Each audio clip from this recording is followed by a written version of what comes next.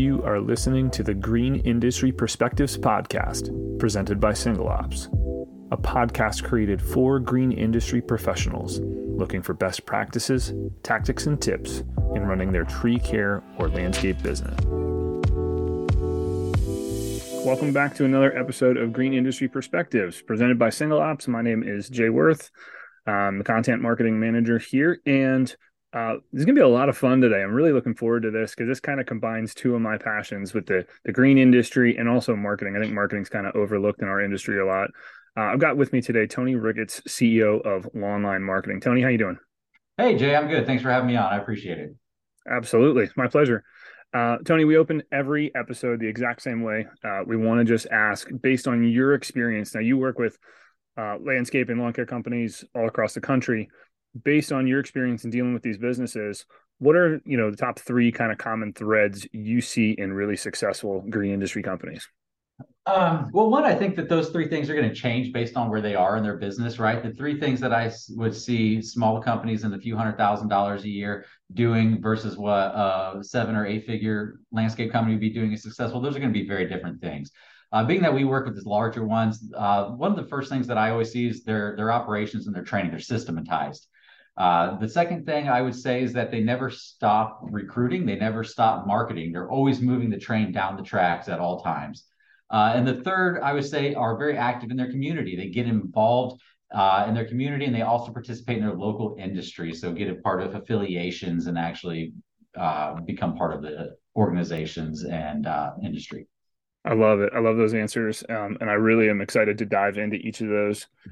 If you would, just for those listening right now, if you would just, give them a little bit of your history. I know you have some industry experience. You've actually worked in the green industry, but just tell people a little bit about your background and what you're bringing to the conversation today. Yeah, absolutely. So my background is a little bit unique. First, it started with me in website coding and internet programming back in the early to mid 90s when the internet was first coming out. I was about 10 years old, and my father was a web developer. So he taught me these types of things really young, and I just fell in love with it. I did it all through high school. After high school, I decided I was going to get a formal education in it and be able to work a career doing it, which is when I moved to Florida. I'm originally from Lafayette, Indiana. Now I live in Tampa, Florida, thank God. But I went to college in Florida, and while I was in college, I needed a job to work, and I worked on a landscaping crew. And so I worked on a softscape crew doing mostly new landscape bed renovations, installations, annual flower plantings, mulch trimming, that kind of stuff for about 2 years. And I hated it. It was in South Florida in Fort Myers. It was terrible. I knew that this was not going to be my long-term career. So as I was coming towards the end of my college education and degree, I started working for marketing firms, doing website development, doing custom apps, doing some things like SEO, that type of thing. I worked in those agencies for a couple of years when I decided to go out on my own. When I first started to go out on my own, I moved from Fort Myers up to Tampa, which was a great move. And I started with a generalist agency, like many digital marketing people do. They start working with local people in their area, whatever services they offer. I worked with everybody from locksmiths to security companies to restaurants. It didn't matter. I would work with them. And it took me almost a decade to realize that I needed to niche down into a specific segment and audience so that I could become an expert in that space and really build a following and things like that, which is in 2016 when I decided to shut down the generalist agency and focus on something more scalable, which would be a single niche, which was the lawn and landscape. I chose the lawn and landscape for many reasons, but the main being that I knew the space. I had worked in it. I worked on the crew. I knew what it was like to be in the ditches with those types of people. Also, some of the services are quick sell services, so they get a fast ROI. Not a ton of competition at the time when I joined. So those are some of the other reasons. But 2016, I started Lawline Marketing, where we are doing many of the same things we were doing in the generalist agency, but just focused specifically on lawn and landscape companies. And I've been doing that ever since. That's tremendous. And I gotta be honest, I really didn't expect, forgive me for laughing, but I didn't expect I hated it, Well, I did. So, landscaping on a crew in the Midwest is probably okay. But when you're in Southwest Florida and that sun is beating down on you It's hot, all that man. long, it gets so hot, so Yeah, hot. that's true. So it That's was true. very interesting. It's not something I want to do long term. I did it for a Yeah. couple of years though. Yeah, and that's tremendous. I think there's a lot of value in some of the things that you said already. You talked about becoming an expert in that space and like really fine tuning your craft in one particular area. And I thought that was really insightful. I want to dive into these three things that you talked about, though, these three kind of common threads. The first one you mentioned is they have systematized their operations and their training. And I got so freaking excited when I read this answer because I was like, yes, yes, yes, this is what I think a lot of people need to hear this. Can you define real quickly, just for our listeners, what do you mean when you say systematize? What does that look like? Absolutely. It means you're set up for scale. It means that you're ready to grow to the next level.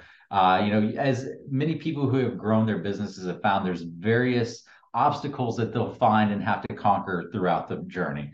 What got you to $1 million isn't going to get you to 5 million, isn't going to get That's you to right. 10 million, isn't going to get you to 20 million. So, in order to keep scaling at those levels, you have to have your processes and your training all very well clearly defined and systematized, meaning that it can be repetitive over and over and over by various people that you train and end up getting the same result, right? Because it's one thing when you're Yes. an owner operator out in the truck and you are personally training the guys that you're hiring, you're handpicking them. But imagine when you're no longer in the truck. You're not hiring anymore. You're not even doing the interviews. You've got a crew of 100 people out there. You've got to make sure that you have documented the ways that you want things done in your company, and then training has been developed around that documentation to ensure it can be executed and carried out in the proper manner. Now, that's just like training. There's operations things like how do you manage your lead volume? How do you manage Yep. your projects? How do you manage your estimates that are going out? What does that follow up process look like? What's If the you're SOP for field operations? Like exactly it, Exactly. There needs to be SOPs and training for pretty much everything. So when a new lead calls your business, how does that get handled? Who is answering that call? What are the questions that you're asking? Based on the answers that come up, what is the next steps to go forth? After you get off the phone with them, if it was something you were able to bid based on a square footage, what does that follow-up process look like, right? These are all things that have to be in place because as you start dropping high volume things, high volume leads, high volume customers, high volume of employees, they need to be able to go through the systematic process to ensure that nobody gets left behind, balls don't fall through the cracks, and that everybody gets the same experience. I love this. So just want to make sure I understand what you're saying and just kind of like paint a word picture, if you will, for our listeners. I think a lot of this ties into knowing your numbers as well, because in my mind, the way I picture this functioning is like, okay, I know that with a four-man crew and there's one crew leader there, I can do, I don't know, let's say $500,000 a year. Let's just put it, I'm just putting a number out there, right? Like I can do $500,000 with that four-man crew throughout the course of a 12-month year. Now, I need four crew leaders to report to one supervisor. And I know my labor burden, I know all of these numbers that can sustain. So when I hit another 500,000 in growth, like I know, oh, I need to add another crew, right? Like, Correct. and then all this, everything you need to onboard, to train, to execute on all of that is already in place, ready for that next crew to come in and be trained. Is that kind of what you're? Yeah, absolutely. I mean, knowing your numbers is a very critical part to it. And as you're smaller, I don't think they realize how important it is. See, I feel that it's Yes, actually more important to know your numbers when you're smaller than when you're bigger. Because when you're bigger, you've got more padding to work with, right? You got it's bigger fair. safety nets. When you're smaller, you're working on skeleton crews, putting money out of your pocket or just barely breaking even.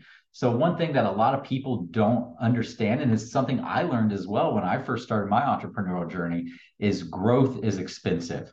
See, you were just talking about that they're going to need to have a four-man crew. They're going to need to have a foreman. We're going to end up needing to put additional crews on. But what happens when you get so big that you need a dispatcher, for example, that all this person is doing is Yep. making sure that the crews are going to the right place. This person doesn't produce any revenue for you. They're not out making sales. They're That's not right. out fulfilling anything. These are positions that you will have to hire. Other positions are going to be like your leadership team that don't actually provide any fulfillment of work for you, and they don't provide any new revenue for you. So these are costs that fall to your bottom line and don't go into your gross margins. And if you don't have your gross margins large enough to be able to account for these additional costs, then you will end up having no margins at the end of the day as That's you right. continue to scale because you didn't account for it, right? You thought I'm looking at my crew of four guys. The time it takes them on this property is going to take them 10 minutes. So my costs on here are X, I'm going to charge Y, and I'm making these dollars here. But and that Y dollars that you're profiting, you're not thinking about what you're going to have to put out to be able to run the business at scale. Right. And that's one of the most important things that I think people, especially when they're starting up and smaller, need to understand is as you grow, your cost to operate will increase significantly and account for that in your price points. Yeah, and I think the thing they overlook too is um, there's not, to your point, right? Like they're not going to see a dollar and cent. Like this person's not producing billable revenue, they're not making sales, they're not doing whatever. What you have to factor in is how much is this going to improve our efficiency by? Right? Are we going to make a 10% improvement in our producibles or Right. 15% or whatever? And then at what threshold do I need to bring, does that difference, that extra money I'm bringing in cover the cost of the scheduler or the extra leaders or whatever? Right. Or the Um, bigger yard that you're going to need, or the office spaces, or your software costs are going to keep increasing as you do. I mean, yep. everything keeps getting more and more expensive. Even think of the little things like your Christmas party. How much more expensive is a Christmas party with two or three guys versus 40 or Dude, 50 I've guys? never even Right. thought of that. You're 100% right. That's so true. Yeah. Um, So so definitely it's, gotta understand costs. yeah, absolutely. Well, and it sounds to me like what you're saying is and so I don't want to put words in your mouth. Correct me if I'm wrong. Please stop me. It's important for companies to understand and systematize their operations and their training so that they can scale. Like this is how Yes. scale is achieved. Yes. Is that fair to say? 100%. You cannot scale without having that training, the SOPs, all of those things in place. It's just a requirement. You can't do it without it. And it even goes. I mean, in our agency, we have very specific procedures and processes about what computers we use here, where we buy those computers from. So in your guys' industry, what equipment are you using? Who are you buying equipment from, right? Mm-hmm. If you guys ride around on Z sprays, then whoever you put in charge one day to be able to buy the equipment needs to know that you buy Z sprays and you buy them from this dealer, right? So even Yep. things like that have to be documented in order to be scaled. Yeah. 100%. I agree with you. What are have you noticed any common roadblocks when there are companies trying to adopt this systematic approach? What kind of challenges do they run into when they're trying to first implement this? I would say the biggest challenge, and I think we all face it, is the fear to be able to do it. So Mm, there's significant costs that are required, and you cannot do this stuff yourself. One of the things that I learned in my entrepreneurial journey is that you have to build a team. Talking of putting all of these processes in place and these SOPs and these training documents, it is very likely that you are not the best person to do that as the owner. You are the best person to communicate that. But how are your writing skills? How are your organization skills? How are your documentation skills? If you're not good in these things, then it doesn't matter. You need somebody who is good at that. This is where you'd be yes. looking at like a COO or an operations director or an operations manager, somebody that does know how to put those scalable systems in place and those types of documentations in place. You'll want to hire them people to come in and be part of your company. And in order to hire that person, you're going to have to go out on a limb and trust that you're going to be able to increase your revenue to be able to pay for this person. Through my journey, I can remember Yeah. twice where I quit taking a salary and paying myself so that I can make these key hires that I had to make in order to scale to the place that I wanted to go. So I would say the number one thing is holding them back is fear. Because they sit down, they look at it's like, I've got this elephant of processes and SOPs and training that I got to develop. And I don't know anything about this stuff. I know how to go out there and dig holes, or I know how to go out there and cut lawns. I'm not a business guy. And if you're not willing to take the time to learn that and do those things, then you got to hire somebody to do it. And that gets scary. Yeah. So, No, that's a really insightful observation. That's not actually where I thought that question was going to go, but I'm glad it went there okay. because I think a lot of people probably needed to hear that. Um, Mhm. any practical tips for how to go about, like, how should I start creating the documentation, the systematizing my operations, my training, et cetera? How would they go about starting that process if you I have mean, any I would, suggestions or tips? yep, if it were me, I would look at what am I doing the most of, right? What are we doing the most common that needs to get documented first? Outside of the most Yes. commonality things, I would be looking at things that are problematic. Where do we keep dropping the ball out? Where are our customer complaints coming from? And let me start making sure that we're documenting those.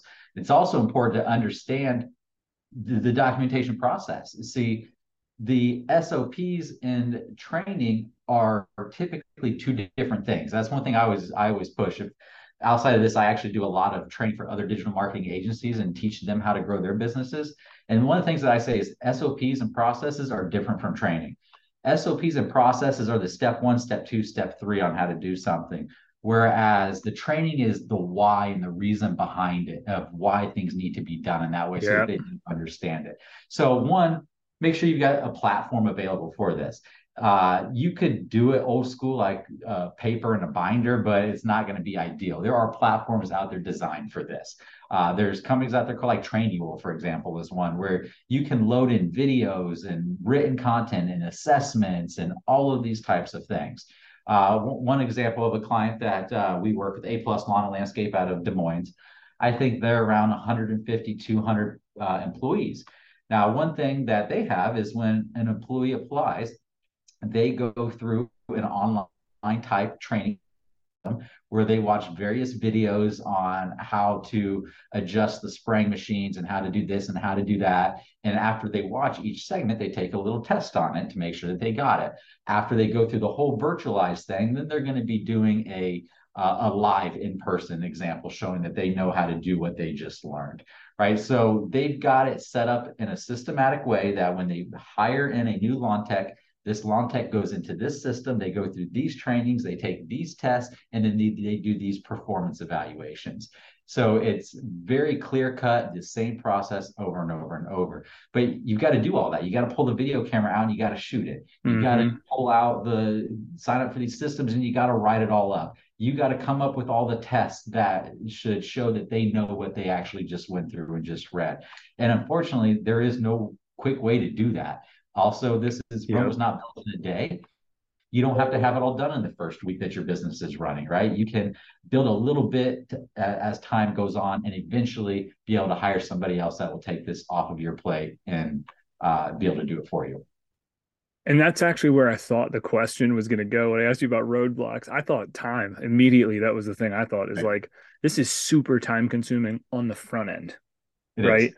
And people say it's Sure. easier for me to just show somebody how to do it. But like long term, if you're able to add up all the hours, all the times you're going to have to explain the way you want something done over and over and over again, like Right. just do it once, film it once, whatever, record it, audio, turn it into a podcast, whatever, Right. do it once, and that way people will, it's there as evergreen for you for your Right. business. Right. 100%. And that's where I was kind of talking about where it depends on where you are in your business, right? Because if you were like me, I was a business owner, and I'm sure this is probably the more common option. I was a business owner Mm. where I didn't focus on SOPs, processes, and trainings at the beginning of my company.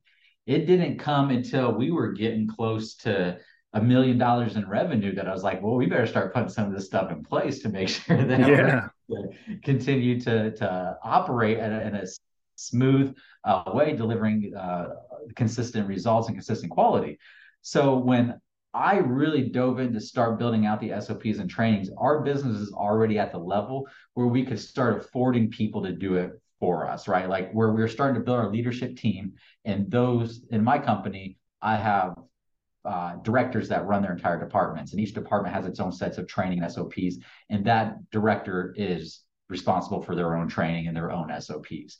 So, yes, I had to do a little bit of it, but if you do it later on, let's say that you're already at a $500,000 business or $1 million a year company, and you've got a fert and weed division, you've got a maintenance division, and a landscape division. If you've got somebody running that landscape division, then just delegate it to them, right? That's one of the things that Yeah. that's what you'll have to learn as an entrepreneur is delegation, because you as the owner, you don't have time to do all of this. So we have hundreds of training documents and SOPs, but I wrote very few of them. So that's why I didn't go straight to the time aspect when you asked me that question. Yeah. It Makes went more sense. to the fear of hiring those people that are going to take the time to do it for you. Absolutely. And truthfully, a really good division manager or whatever is going to say, "Hey, I know how to do it, but I'm not the most efficient person at it. Let me find my Right. guys who are really good at that, and I'm Right. gonna have them record the video, and then just Right. deliver it to me, and then I'll Right. pass it up the chain, and somebody else collates it all." So, yeah, I love this whole conversation. I think this is really really insightful. Yep. Um, the second point you brought up was they never stop recruiting or marketing. And again, I almost got giddy when I saw this answer. I was like, yes, this is where we need to go. Yes. So I'm sure I have people that are listening to this right now that say, I'm fully staffed. I literally can't afford to bring on another head, or I've got a massive backlog as it is. I had to scale back my marketing because I was making customers wait too long, whatever. Can Yep. you share from your standpoint why is consistently recruiting and marketing so vital to success? Right. Because they become roadblocks. These are some of your biggest roadblocks, right? Just like you gave a perfect example. Yes. We see it often here is I need to pull back my marketing because I am at capacity. I cannot Hmm. take on more customers. Why am I spending marketing dollars to make a phone ring that I pick up and tell I can't help you? So you have to keep both things going together. You don't want to set it up in a staggered area where you get in people, now you got to get the customers. You get more employees, now you got to get more customers, right? And you just slowly go up one piece at a time. They work together. So, and one complements Yes. the other.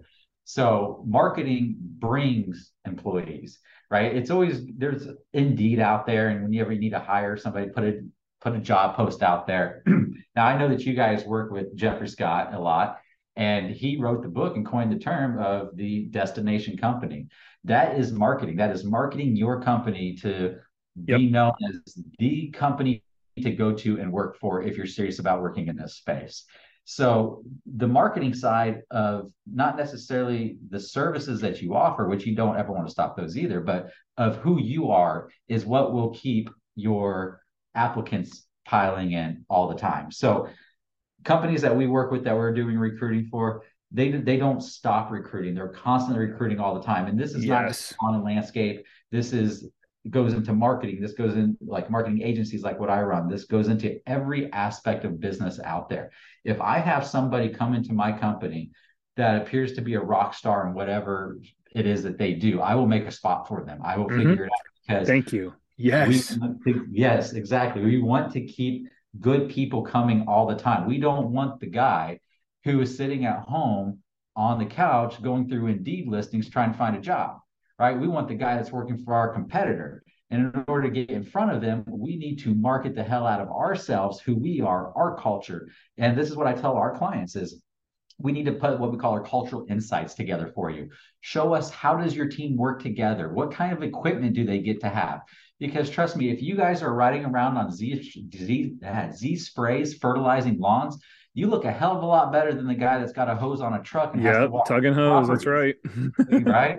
You when you share that your employees got this amazing Christmas party, they got all these gifts, they got these bonuses. I don't remember which company it was. It was just in the news a couple of weeks ago that some company gave like 30 million in I bonuses here in saw the lawn that too. landscape It was space to outrageous. their employees. Yes, so that makes people want to come because I'm over here working for company B and I didn't get anything for a bonus. And I see that you got this, right? That's I'm right. over here working with an employee co-workers that they don't do nothing. They don't care about their job. They're drug addicts. They're all these. And this company over here, they've got clean attire. They've got great employees. They've got great equipment. I want to go work over there, right? So Yes. after they're done with a hard day's worth of work, make sure your marketing is reaching these people that are in your industry that you want to come work for them. And this is not a quick throw a Google ad out there, throw $100 on there. Now all of a sudden I got a million applicants. This is a forever ongoing thing that you are constantly investing in Yes. into your own culture and to constantly be hiring. So no, you got to keep them both going at the same time. Once that train is going and out of the train station, you don't want to stop it. Keep it going, and you just got to make sure that all sides are working together. And it sounds to me too, and I just want to make sure I'm highlighting this correctly. Again, if at any time I'm misrepresenting what you said, please stop me. I don't want to Yeah, do that at all. absolutely. I don't want to put words in your mouth. Um, it sounds to me like you're saying that the brand image you project is critical to helping you recruit. 100%, 100%. It's not only recruiting, but in sales too, right? So depending on Yes. what side of the business you're in, and when I say the side of the business, I'm referring more to, are you on the lawn care side or are you on the landscape side, right? Design, build, and things like that. When it comes to design and build, your image as a company becomes critically important. If you're trying to sell $50,000 Yes. projects, they want to know the type of company that they're working with. They're going to look you up. They're going to see your social. They want to see what kind of people are going to be coming out to their property and working And with their probably home be there for several weeks, and be there for right? several weeks. Exactly.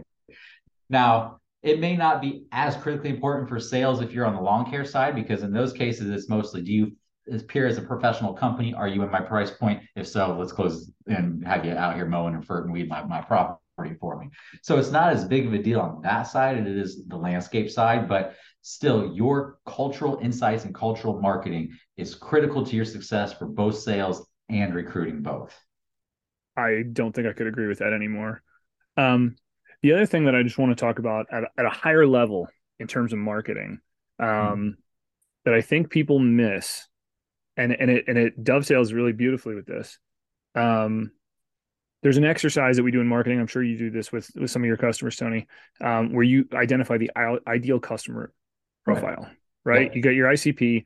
And for those listening that aren't familiar with this is basically you create a fictional person, right? Like you just look at your existing customers or the customers that you want to attract and you create a fictional person. You know, you've got their age in there, their marital status, their demographic, their education level, their home value, their net worth, Oh what yeah, job they interests, work in, hobbies, right? things they do, where they vacation, where they Yeah, buy their what things are groceries. I they mean, all this into? stuff. Right? Yeah, What values they hold? How do they vote? Do they vote Republican or Democrat? Right? Like right, you create this person, and I've done this when I've consulted with companies before. You know, like they want to grow a section of their business, and I say, well, hold on, let's look at the market. Right?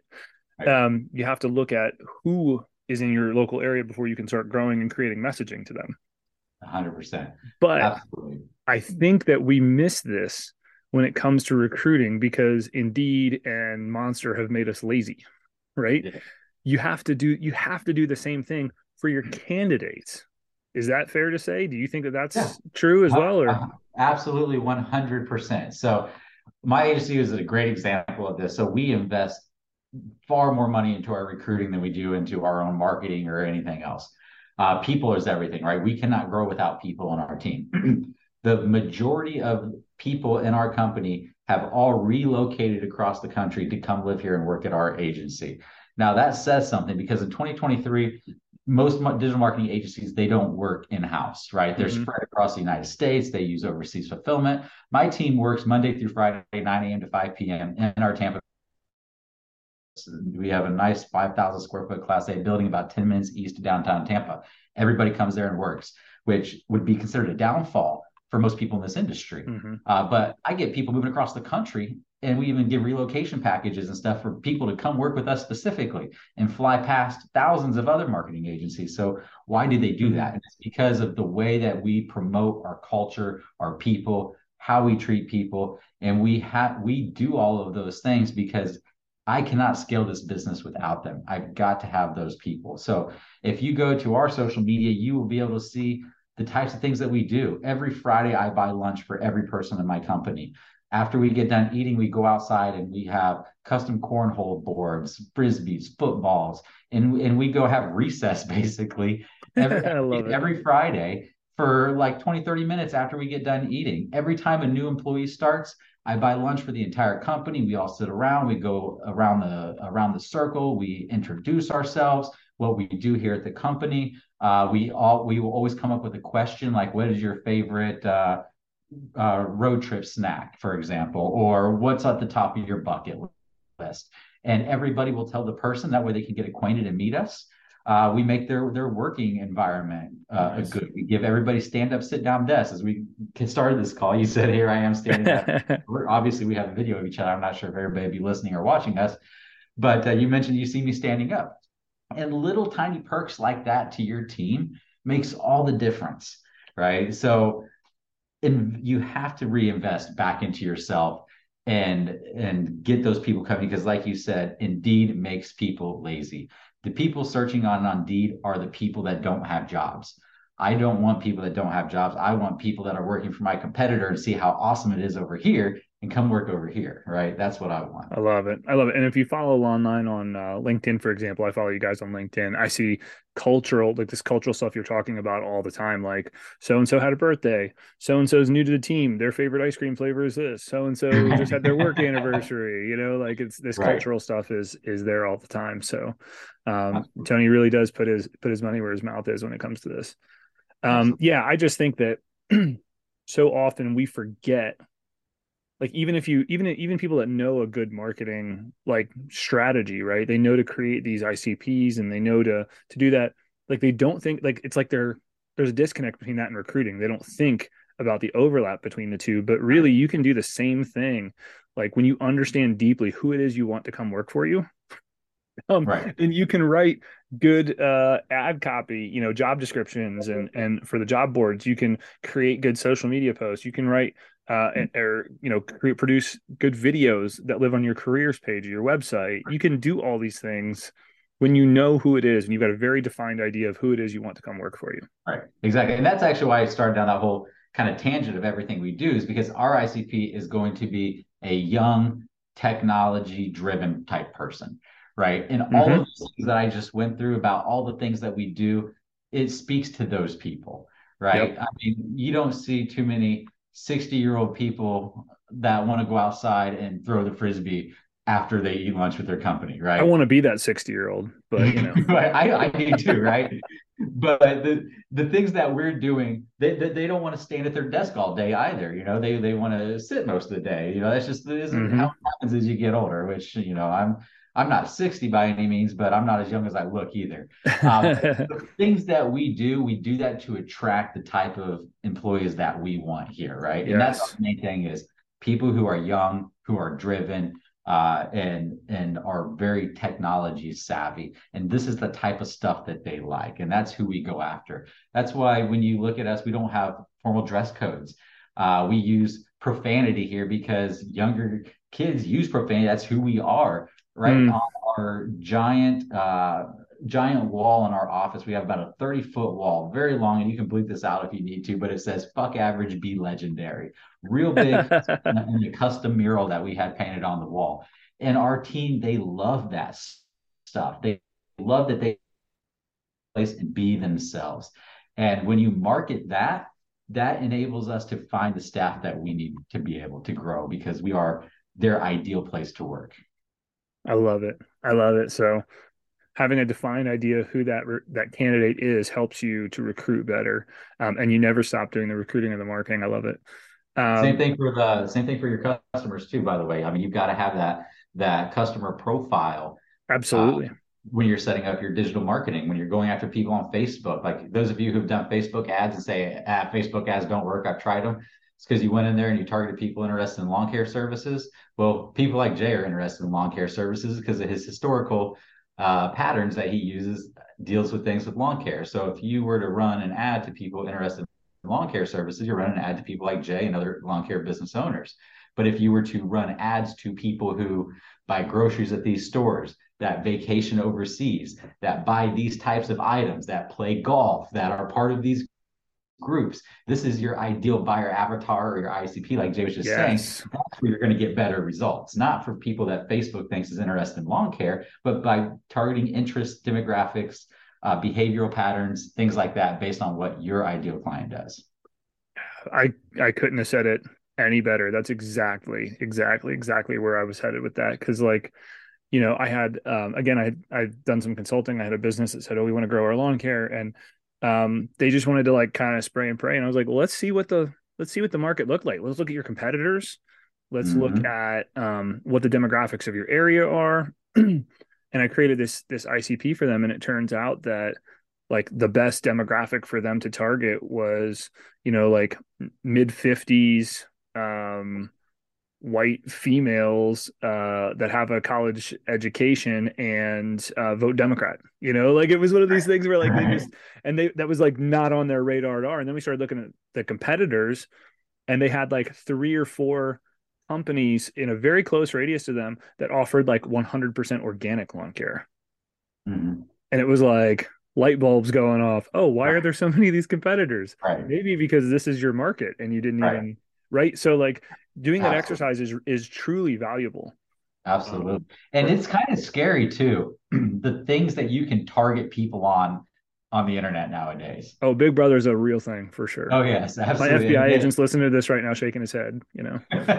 Absolutely. They are collecting every piece of data and then selling it back to people like me to give to my customers to get them more revenue coming in. So Yeah. And to be when you clear, go, if you're listening to this, I don't want you looking over your shoulder. That's like metadata. Like they're not actually selling yes. Jane Doe's information to Tony. They're just saying, hey, we can send an ad to Jane Doe on your behalf. Right. So, Correct. That's exactly what they do. They will say that I always like to explain it as buckets, right? Facebook has all these yes. buckets, right? A bucket is somebody who buys luxury real estate is a bucket. People who vacation overseas is a bucket.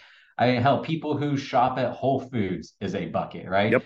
All these buckets, and you basically say, I want people who are in, you can make combinations, this bucket or this bucket, or I want people who are in all of these buckets. So one person must be in all five of these buckets of interest in order for me to get my ads put to them. Now, I don't know that Jane Doe is in there, but Facebook does. And I Right. can pay Facebook to put me in front of Jane Doe because she's in those buckets. And not to like hone in on this too much. I don't want to make this but like the other thing that's a double-edged sword, right? Because it keeps your ad spend down because it narrows your audience, but then like that better be the actual audience. So like Right. you just have to, there's a fine line you gotta walk there. Yes, absolutely. It's not an in-demand base. It's not like Google where people are saying, "Hey, I want to hire this service today."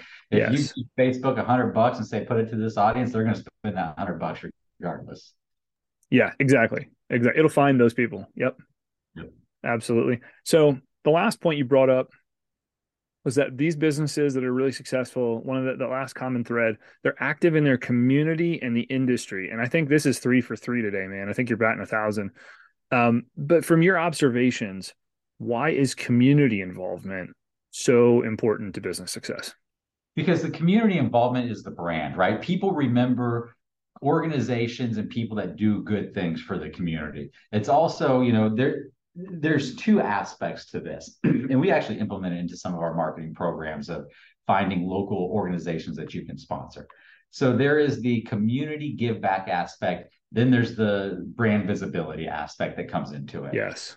So I recommend that you sponsor organizations. I am a huge Yes. person when it comes to giving back in charity. I'm a person that I grew up very poor, and as I became more successful in life, giving back in charity is something that really meant a lot to me. So we run Giving Tuesday campaigns, we sponsor organizations, we do all this kind of stuff. But the point is that I'm making is there is more than one value to just besides just feeling good.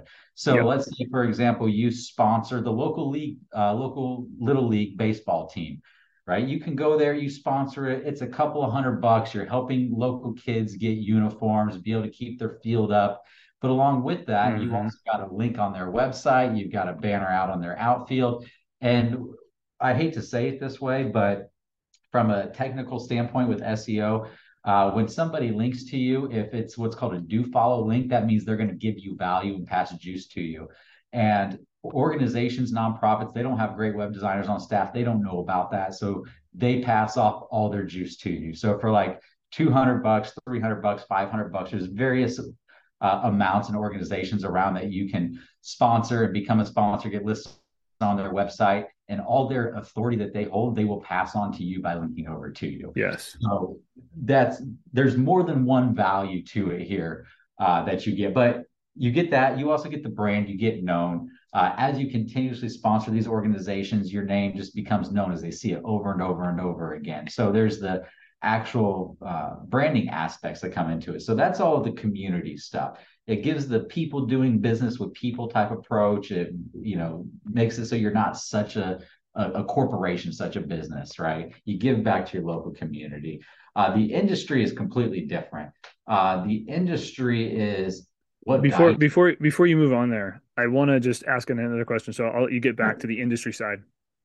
So I'm sorry to cut you off. Oh, no, go ahead. Because I have worked in these businesses. I've consulted with these businesses that every day are actually doing this, right? They're sponsoring the Little League team. They're contributing time and money, whether it's just giving of services, or they're actually physically giving money to local nonprofits and charities, helping the homeless, doing all these wonderful things. And the owners say nothing about it. Like, they're on purpose, like, no, you can't put that on Facebook because that's not why I'm doing it. Right? No, you can't talk about it because from our social platforms, or put it on our website or whatever, because that's not why we do it. And I understand that argument. I'm sure you've heard that argument too.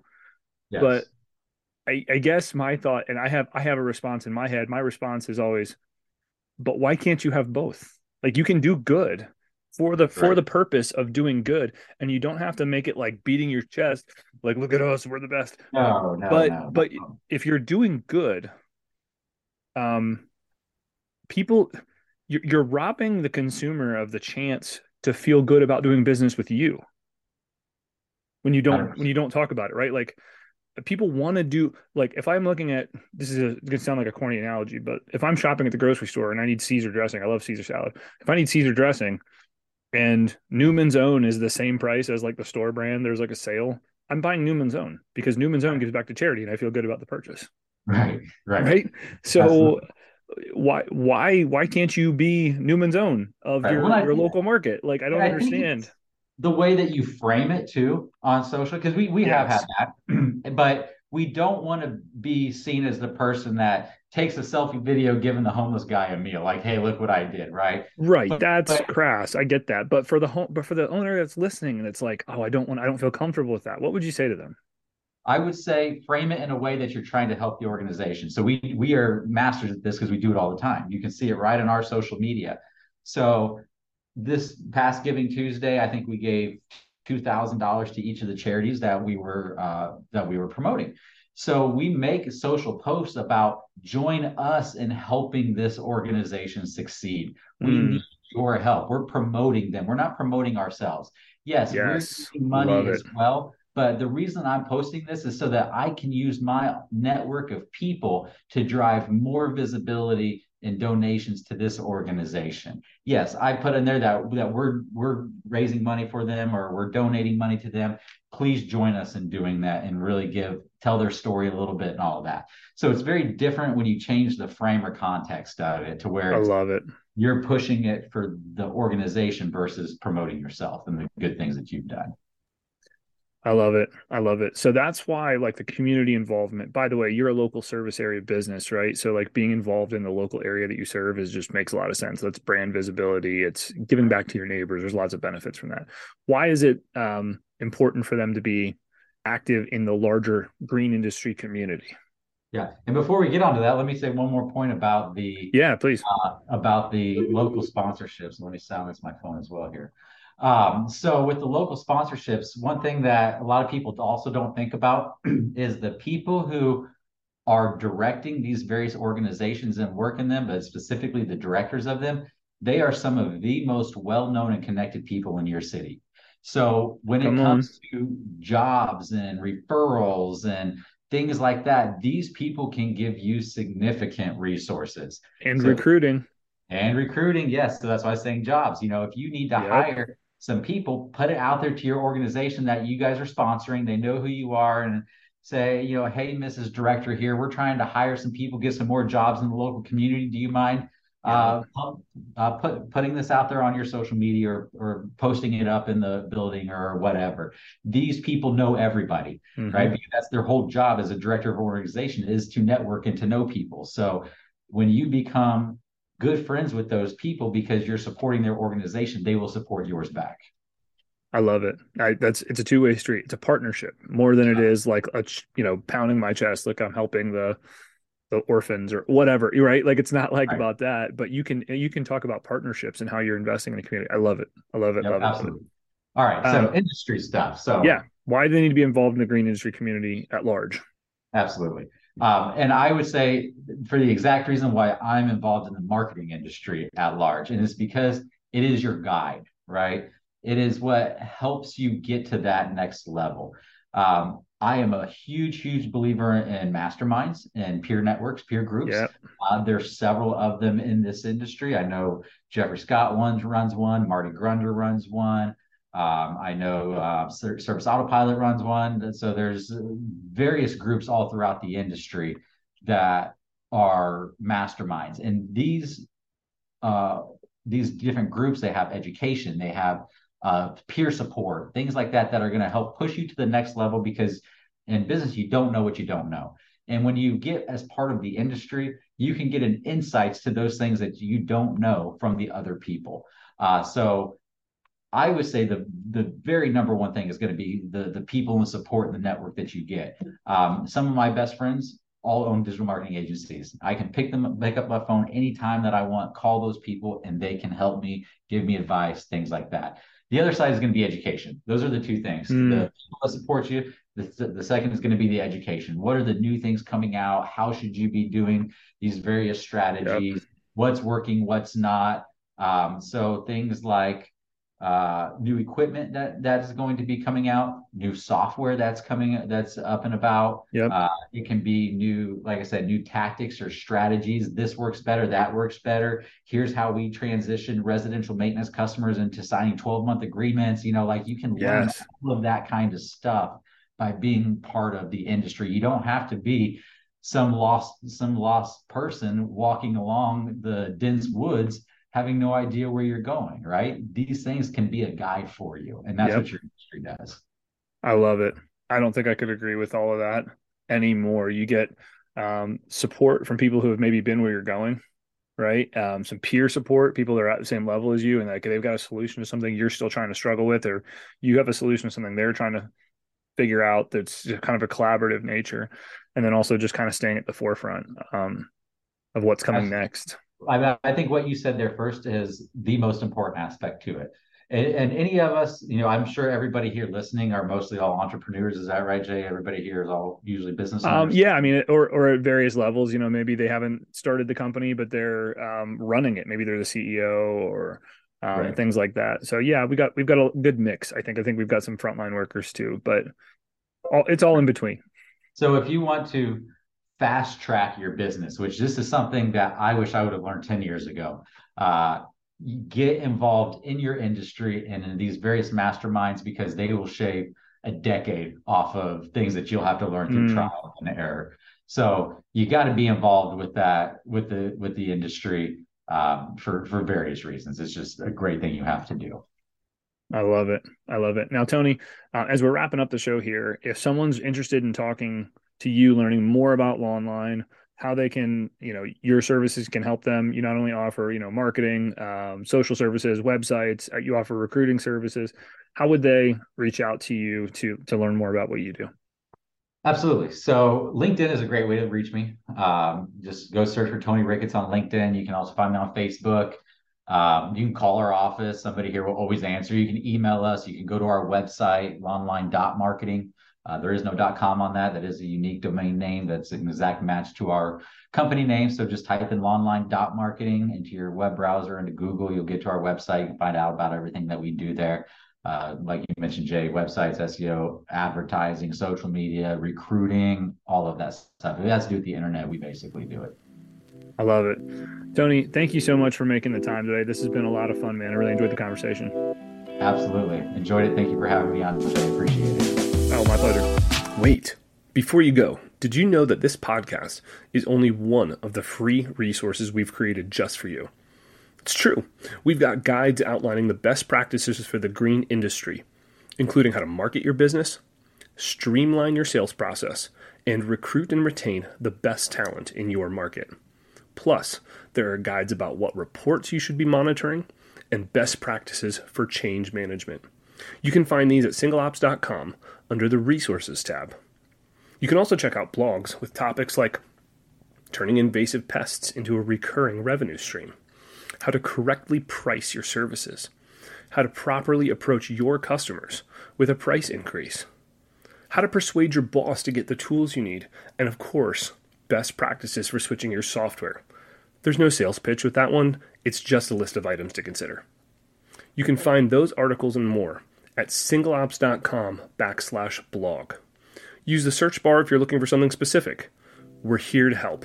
And now, we're going to let you get back to that sweet outro music.